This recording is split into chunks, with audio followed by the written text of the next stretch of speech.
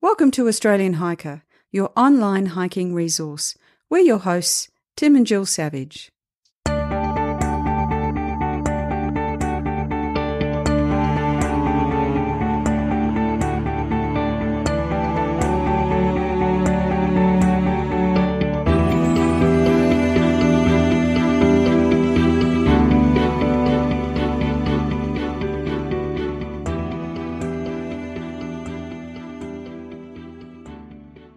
This is episode 101 of the Australian Hiker podcast. And in this week's episode, we're going to be talking about packing your fears. So what does it actually mean to pack your own fears? It's a saying that many of you may or may not have heard, but what does it actually mean? And simply put, I suppose this phrase relates to carrying things in your pack based on your worries or your fears, your worst case scenario. If you think that you'll be cold, you'll pack to avoid that. If you think you'll be hungry, you'll carry lots of food. And the issue here is that when we first start out hiking, our lack of knowledge and skills mean that with nothing else to go by, we give into these fears and end up overpacking. And in most cases, we do this big time.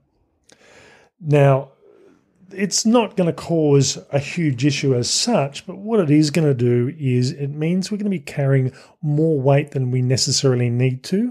And as a result, we're going to be going through and enjoying ourselves less on a hike. And I give you an example here that when Jill and I transitioned from overnight hiking or day hiking into multi-day hiking, we went into a wilderness area just outside of Canberra for a 3-day hike. It was during the middle of a fairly intensive drought period, and we were very concerned about the amount of water that we were going to be able to find available on the hike. So we ended up carrying 2 days' water just to be on the safe side. Now, as it turned out, it wasn't really necessary. But what it did mean is we were carrying overly heavy packs, which on very steep inclines meant we weren't enjoying ourselves. Yeah, I think that's true. We weren't enjoying ourselves because we were carrying a little bit more than we needed to. But I don't really think that the issue is about the weight. I think it's about the doubt and the lack of confidence that comes with that fear, I think. So, you know, the weight's almost a consequence, not the point. And for me, anyway, and, you know, I think if you give in to those fears, that's when you potentially do start to get into trouble. So if you think about it in terms of how to overcome them, how to manage them if they arise, all of those sorts of good things, I think it's a much more empowering way to think about the fears. So in today's episode, we're going to be looking at how not to pack your fears.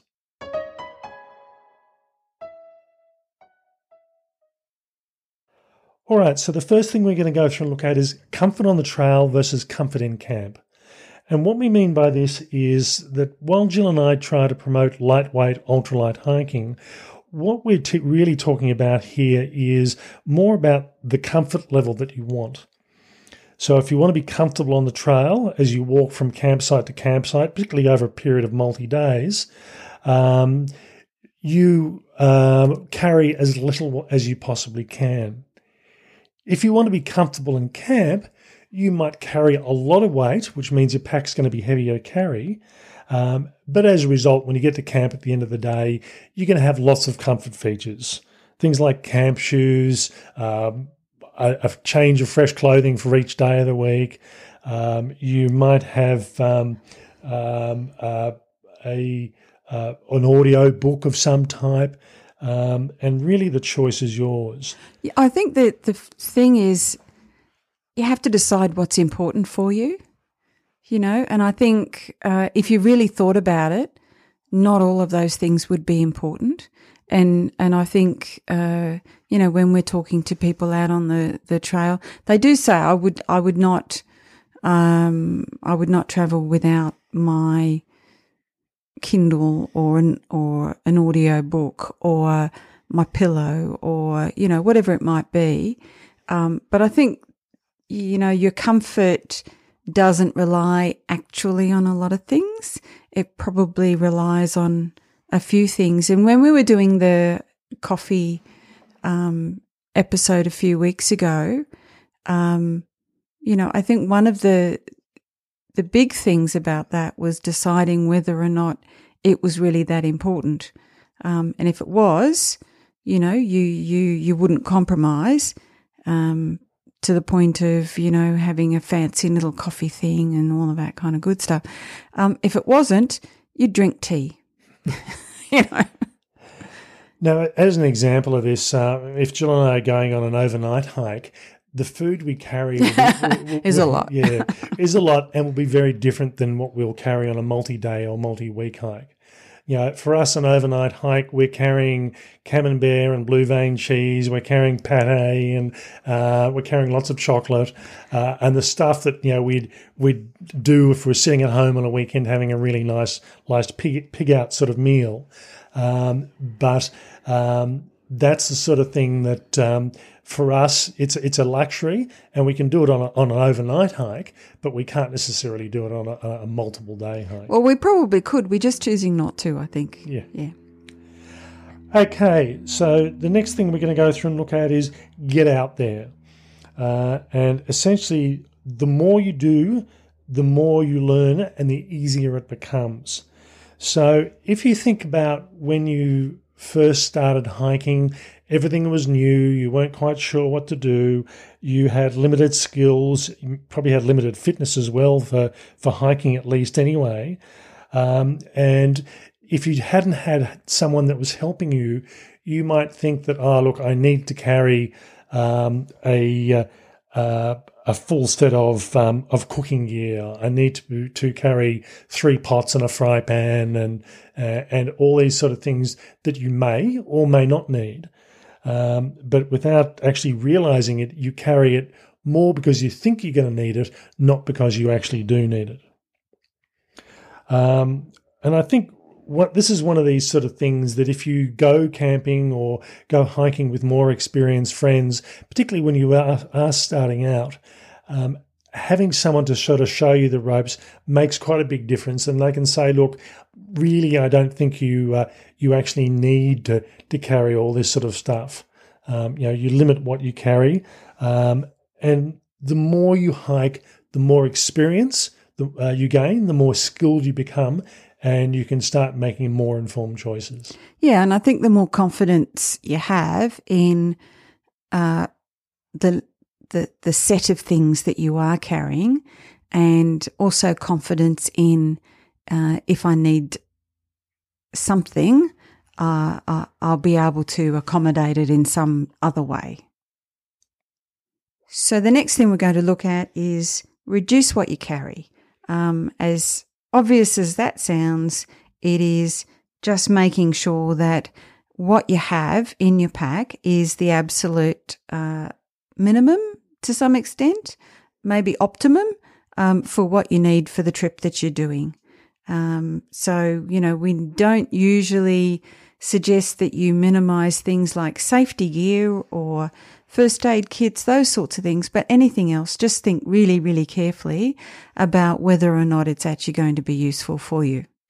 And I think in this sort of instance here, when we first started hiking, we carried a plate, a bowl, a cup, a knife and fork each, as well as a spoon, and most of which we didn't end up using. So you'd sort of push half of this stuff out of the way, grab what you needed, and then put it back in the pack again. So as Jill said, for the majority of the hikes now, we really limit what we carry. And as a result, it's not that we enjoy ourselves any less. It's just we're carrying less. We're using what we're actually carrying. Now, apart from reducing what you're carrying, it's also a matter of looking at carrying gear that's multi-purpose or carrying items that are multi-purpose. So you need to take a long, hard look at your equipment. Can it be used for more than one purpose? And examples of this might be at least in my instance, I use my clothing pack as my pillow. I've gotten quite used to it. It's comfortable. I don't necessarily need to carry a specific pillow on a hike, but you may choose to, and that's fine. So another thing to think about is hygiene. And I know that day to day, I don't think I carry a lot of stuff in my handbag, but I'm sure there's a lot of stuff in my handbag that I don't actually need. But it does have things like, a chapstick and a lipstick and a comb and this, that, and something else.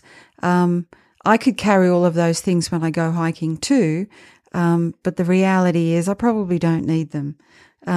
There are some things that I won't go without, toothpaste and toothbrush, and we have used the toothy tabs. I can't quite come to them. I don't quite get it. So I will stick with a toothbrush and toothpaste. But again, what you're saying is, if this is about packing your fears, my fear is one day my teeth will fall out. Now, I think that's pretty unlikely. I know I live in a modern world, and I'm obsessive about going to the dentist. But if that means I need to carry a proper toothbrush and normal toothpaste, then I will do that. I think one of the things that's worthwhile mentioning here, if for one of the most popular hiking movies over the last few years is Wild, and there's a scene where Reese Witherspoon is having a pack shakedown, and the guy there is going through and saying, do you need this and do you need that? And one of the things is, do you need deodorant? And her comment is, she smells all the time. And I think it's one of these things that if you're going on a long distance hike, you're going to smell all the time, no matter how much deodorant you take with you. You are. So, I mean, it's do you really need to carry perfume or deodorant with you? And as Jill said, you are going to smell. So maybe just don't worry about smelling bad, because everybody else smells just as bad. Well, you remember that young fellow when we were hiking in Peru, and he felt that he smelt pretty bad, and I gave him a half empty pack of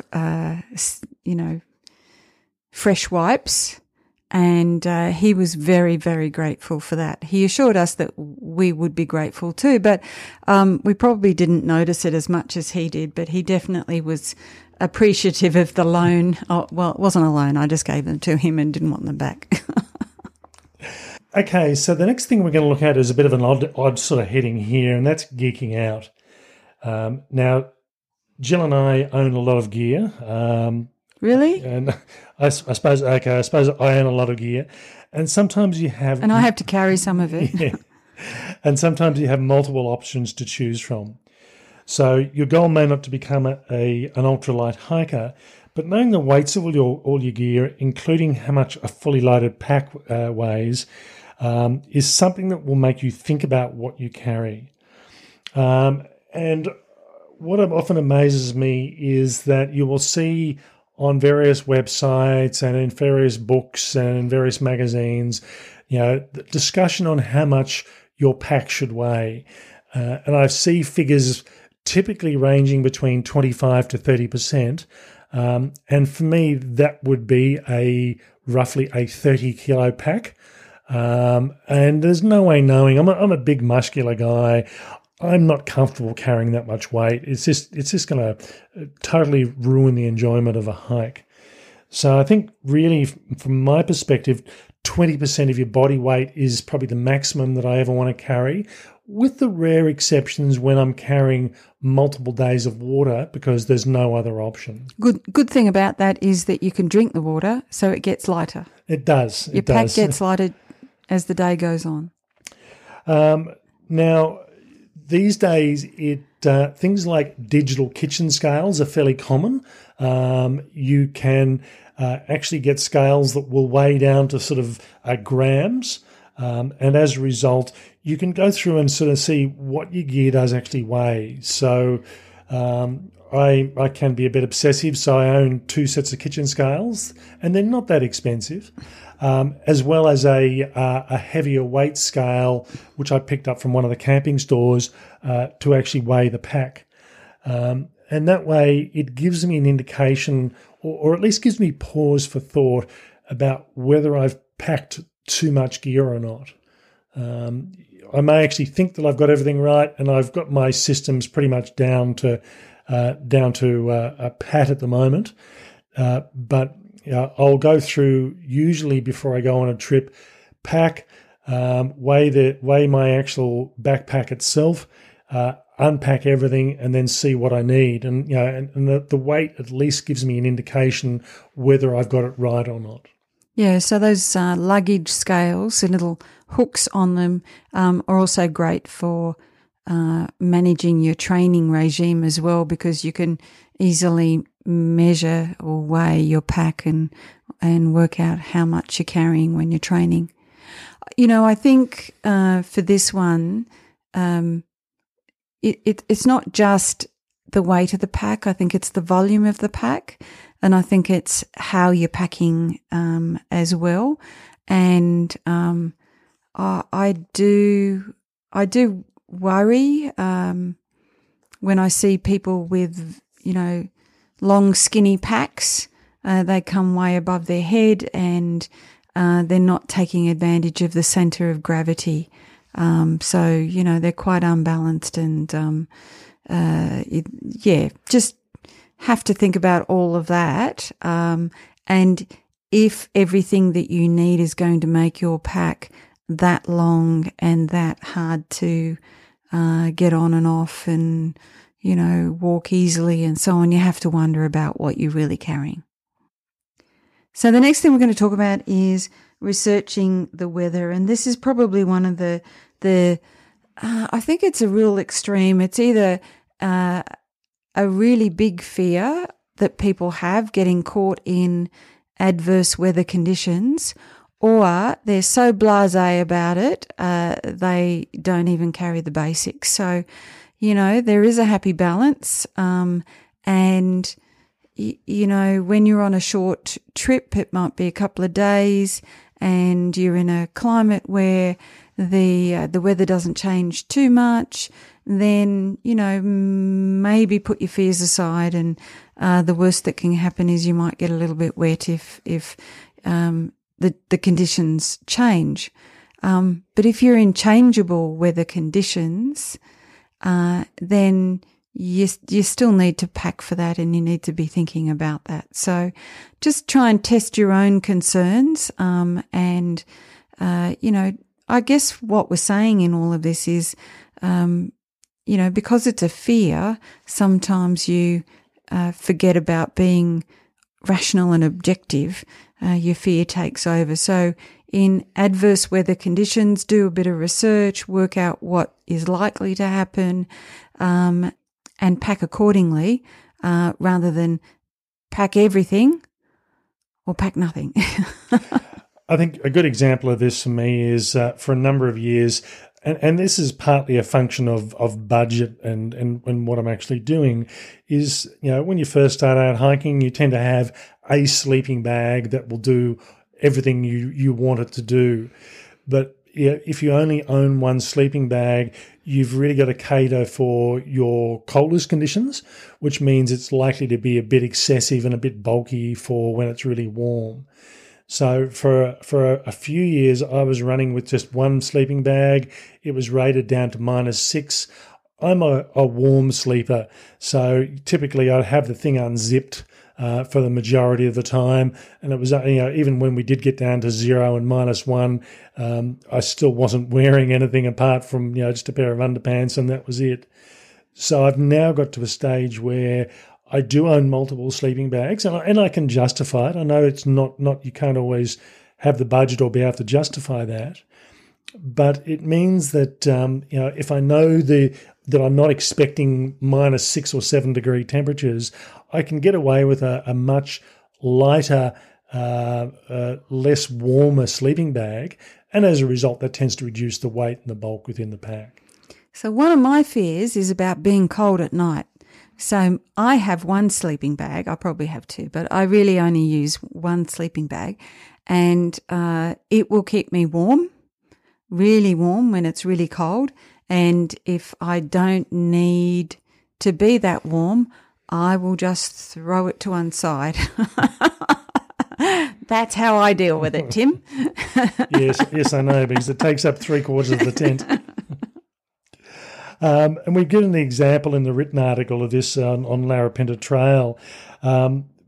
It's quite funny that, when you tend to associate deserts with being hot, and they are, but they're also very cold. So in our Larapinta trip in 2016, the temperature range we had only over some days ranged between about 0 degrees and 30 degrees Celsius.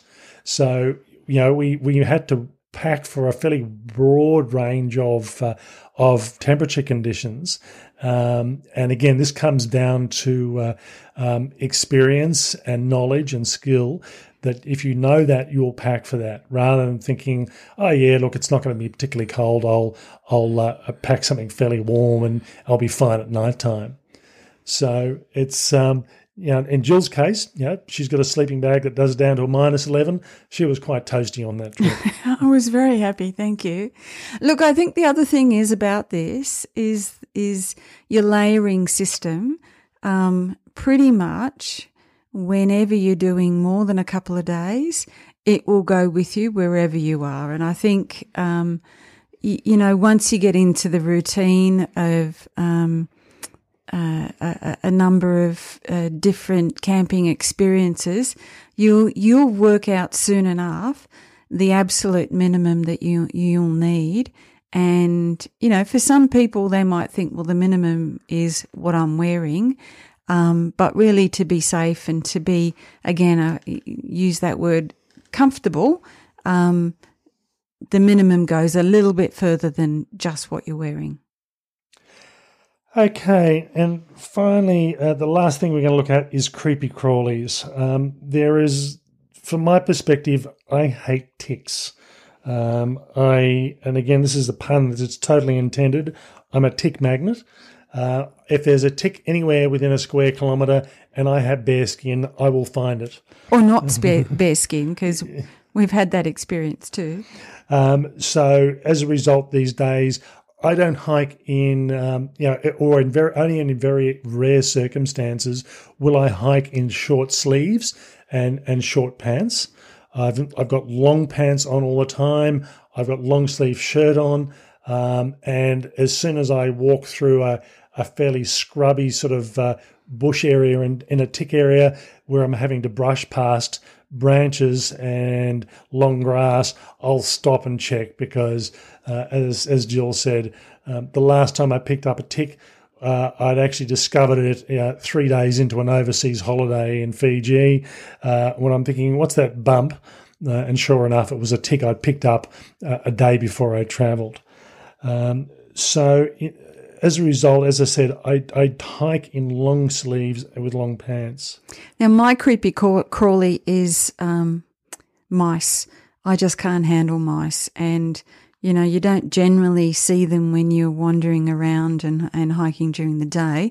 But for me, it's more about, securing my pack at night and making sure they don't get inside my boots and, sealing things up, and to the point that I will actually take the dry bag inside my pack at night and pull it out and put my pack inside the dry bag and seal it up if my pack has to sit outside the tent. So that sounds like a little bit of excess and a little bit of paranoia, but that's my excess and my paranoia, my fear. And, I don't stop hiking, because there might be mice around. But gee, I'm thinking about what I can do and therefore what I need to carry that will enable me to cope with them if I encounter them. Okay. So what it comes down to is it doesn't matter what your fears or worries are, because everybody does have at least something that they worry about. I think we've just shared a few of our own. And as a result, we'll all carry items which other people may deem to be unnecessary. However, there are some things that you can't jettison. And for example, you need to carry a first aid kit. Now, this might be as simple as some Band-Aids and a splinter pick, and that's about it. Or it might be much more complex. It's really going to depend on the length of the hike, on the environment you're going to, whether you're hiking solo or in a group. That's going to be one of those things that varies. But everybody should have their own personal first aid kit. And if it's a big group, you might find there's a group kit that's got items that are shared between the group as a whole. The other thing you may class as carrying for fear's sake is some sort of personal locator beacon or emergency beacon. It could be things like the Spot or the Garmin InReaches. And if you're solo hiking, really you should be carrying a locator beacon of some sort. It doesn't matter how experienced you are. It doesn't matter how much skills you have or how fit you are. Accidents do happen. And there's been instances in the news over the last 4 to 5 months of experienced hikers disappearing and not being found, or being found seriously injured or even dead on the trail because an accident has occurred and they haven't been able to contact. I think the other thing with beacons as well is they're also a bit of packing your family's fears as well. And, you know, I went on a 5-week-long trip last year, and Jill knew exactly where I was at just about any stage because I was carrying a beacon that she could track me on. So, you know, if sometimes your family might be not overly happy about you wandering off into the middle of nowhere, and this is a way of minimising their fears. Yeah, I'd agree with that. That was probably the best thing that I don't know how much that was, but I'm sure it wasn't cheap. But that was the best thing that Tim could have purchased, not for him but for me. It was a real comfort, and I just know how much of a comfort it was when that little track stopped moving. The little arrow on the trail stopped moving every now and then because he was out of satellite range or something, you know. So I just know how I felt when that happened and how happy I was when it started to move again. So what it really comes down to, what you carry is really up to you, but do so with the knowledge that you're carrying it for a reason and that you are actually using it. Just remember to reassess your pack on a regular basis and only carry what you really want to or what you really need to.